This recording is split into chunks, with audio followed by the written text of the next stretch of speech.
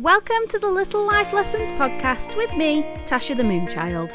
Let's see what life lesson I've learnt in this episode and how it can hopefully help you too.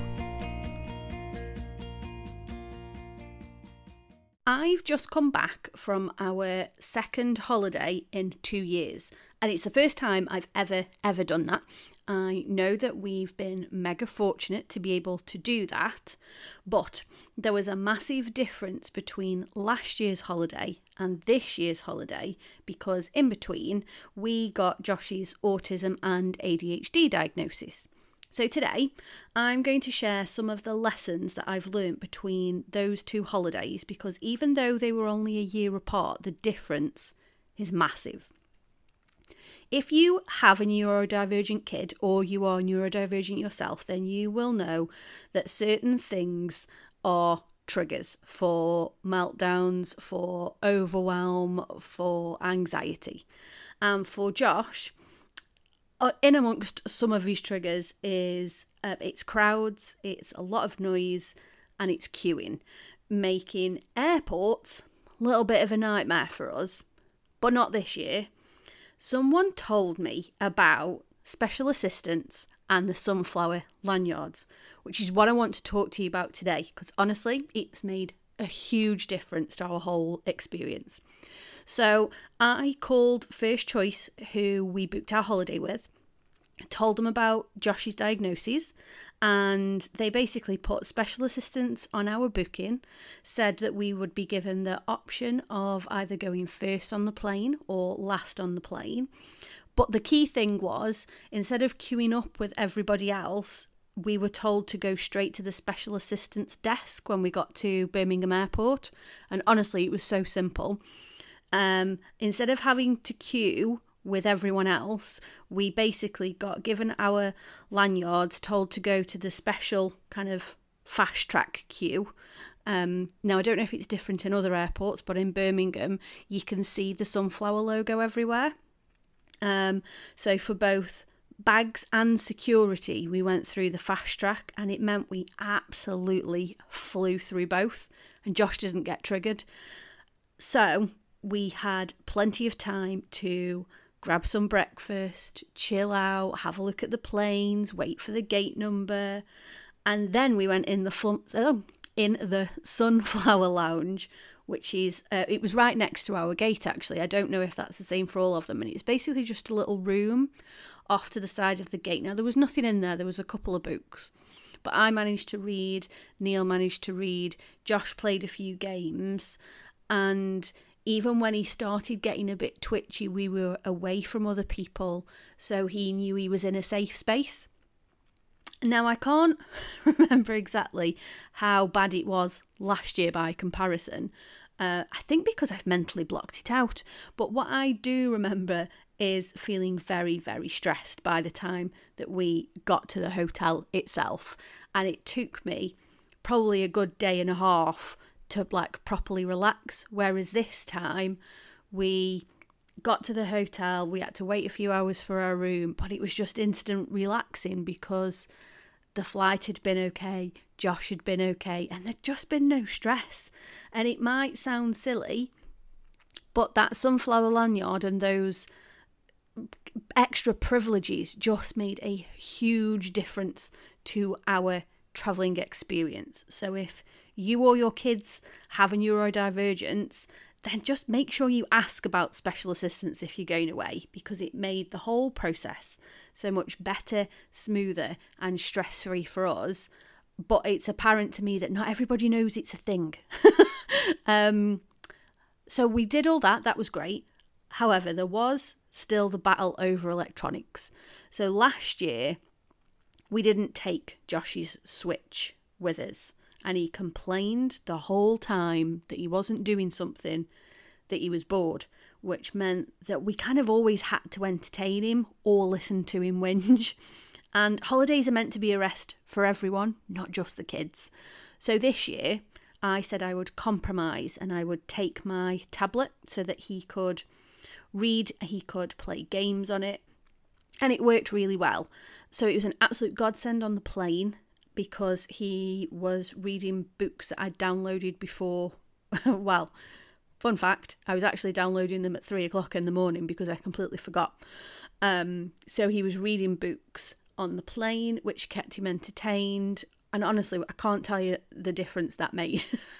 And then in the evenings, once kind of the kids' entertainment was done, he got bored again if he wasn't running around with his mates.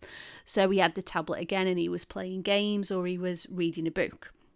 Now, we have been trying to kind of limit his electronic use, and we've kind of all come to an agreement that we're going to do that a little bit more at home, but we're all going to do it together.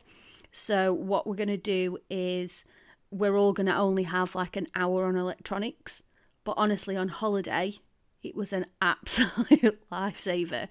But the difference was that I knew that he needed the tablet and he needed the games and he needed the book to be able to regulate himself, whereas last year I didn't.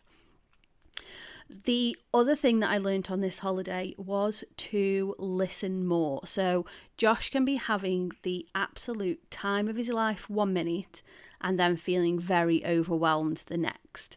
So when he said he wanted to take a break, when he said he wanted to go back to the room, instead of trying to convince him to stay, I just listened to him this time, and that's what we did. We kind of gave him more choices as well. So there was a couple of times where, Neil wanted to do one thing and I wanted to do another, and we gave Josh the option and said, what do you want to do? And there was a couple of times where, we compromised. But just having that understanding that he can go from loving life to being overwhelmed and he needs to do something to regulate himself made a huge difference, because it stopped bigger blow-ups later on. I also had to remember at several points on this holiday that however frustrating it is to have to keep reminding him to drink so he doesn't get massively dehydrated, it's actually not his fault, and he can't always read the signals from his body properly. So what if we left him to it, he wouldn't drink for hours and hours and hours, and then he would drink tons because he's got a real thirst all of a sudden, and then he's going to the toilet every 5 seconds. And he does it at home quite a lot as well. So if he's in the middle of a game, you'll see him, he will sit and he will wriggle and squirm because he needs the toilet, but he doesn't want to leave the game. So even at home we have to say, mate, it's time to go to the toilet. And I can remember last year I kept getting really frustrated with the facts, saying, when was the last time you had a drink? Have you had a drink? Here, drink this. Whereas this year it was like, all right, okay, just need to remember that he hasn't got the signals from his brain properly. It's okay, just keep reminding him. And it actually got to a point where he was getting his own drinks, which is actually quite nice. So he could actually service himself. It's actually the same with food as well. So he's also not very good at telling us when he's hungry, but if he is hungry, he wants something there and then. And again, there was kind of that much food available that he was like, oh, I'm hungry. It's like, oh, go and get yourself something. So he would, he'd come back with a bread roll randomly. No butter. The little oddity. But that's what he likes. So that's what we let him do. What else?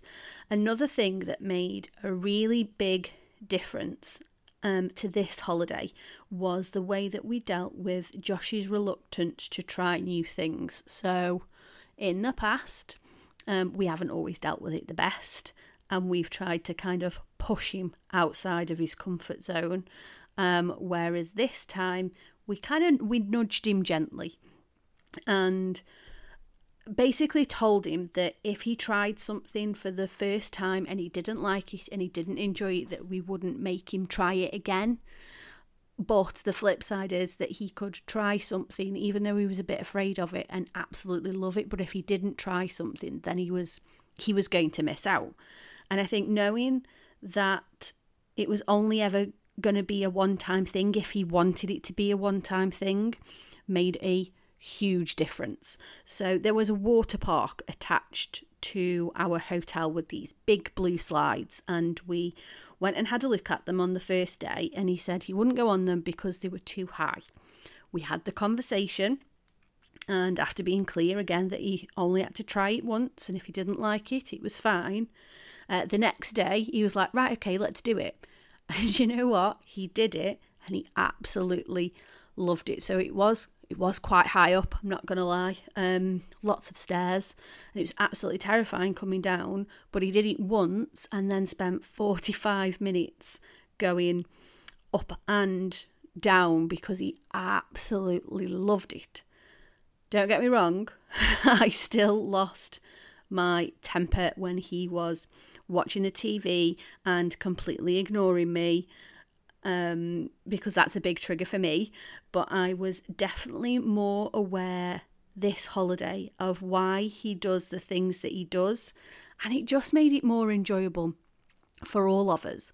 So I think my lesson for today is that understanding your neurodivergence makes a massive, massive difference, not just day to day, but for big things like travel. And Josh hasn't really fully accepted his neurodivergence yet. That is definitely something that we are still working on. But I think the first step for us is, as parents, that we understand why he does things the way that he does, and we alter our behaviour and how we deal with the way that he does those things. And it makes a massive difference. And in this case, it's made the difference between a slightly stressful holiday and, to be honest, a stress-free holiday. And let's be honest, who wants to pay a load of money to go on holiday and have a stressful time? I talk about gratitude all the time because it's a surefire way to start feeling happier. Having goals and dreams is amazing, but sometimes they can feel a bit too big and a bit too far away. So practicing gratitude helps you to focus on what you have right now. The more you realise you already have, the happier you become, which is why I created my print-at-home Attitude of Gratitude card deck. 12 journal prompts, 12 gratitude quotes and 12 gratitude affirmations, all in one handy set that you print off and use however you want to. You could print them off on thicker card or put them on normal paper and laminate them like I do. You'll also get an exclusive gratitude meditation to boot. All for just £5.55 because you know I love an angel number. I'll leave a link in the episode comments where you can also see my other print-at-home goodies too. Thank you for listening to another episode of Little Life Lessons with me, Tasha the Moonchild. I'd love to know what resonated for you, so please do leave me a little comment if you feel called to do so. Otherwise, don't forget to subscribe, and I'll see you next time.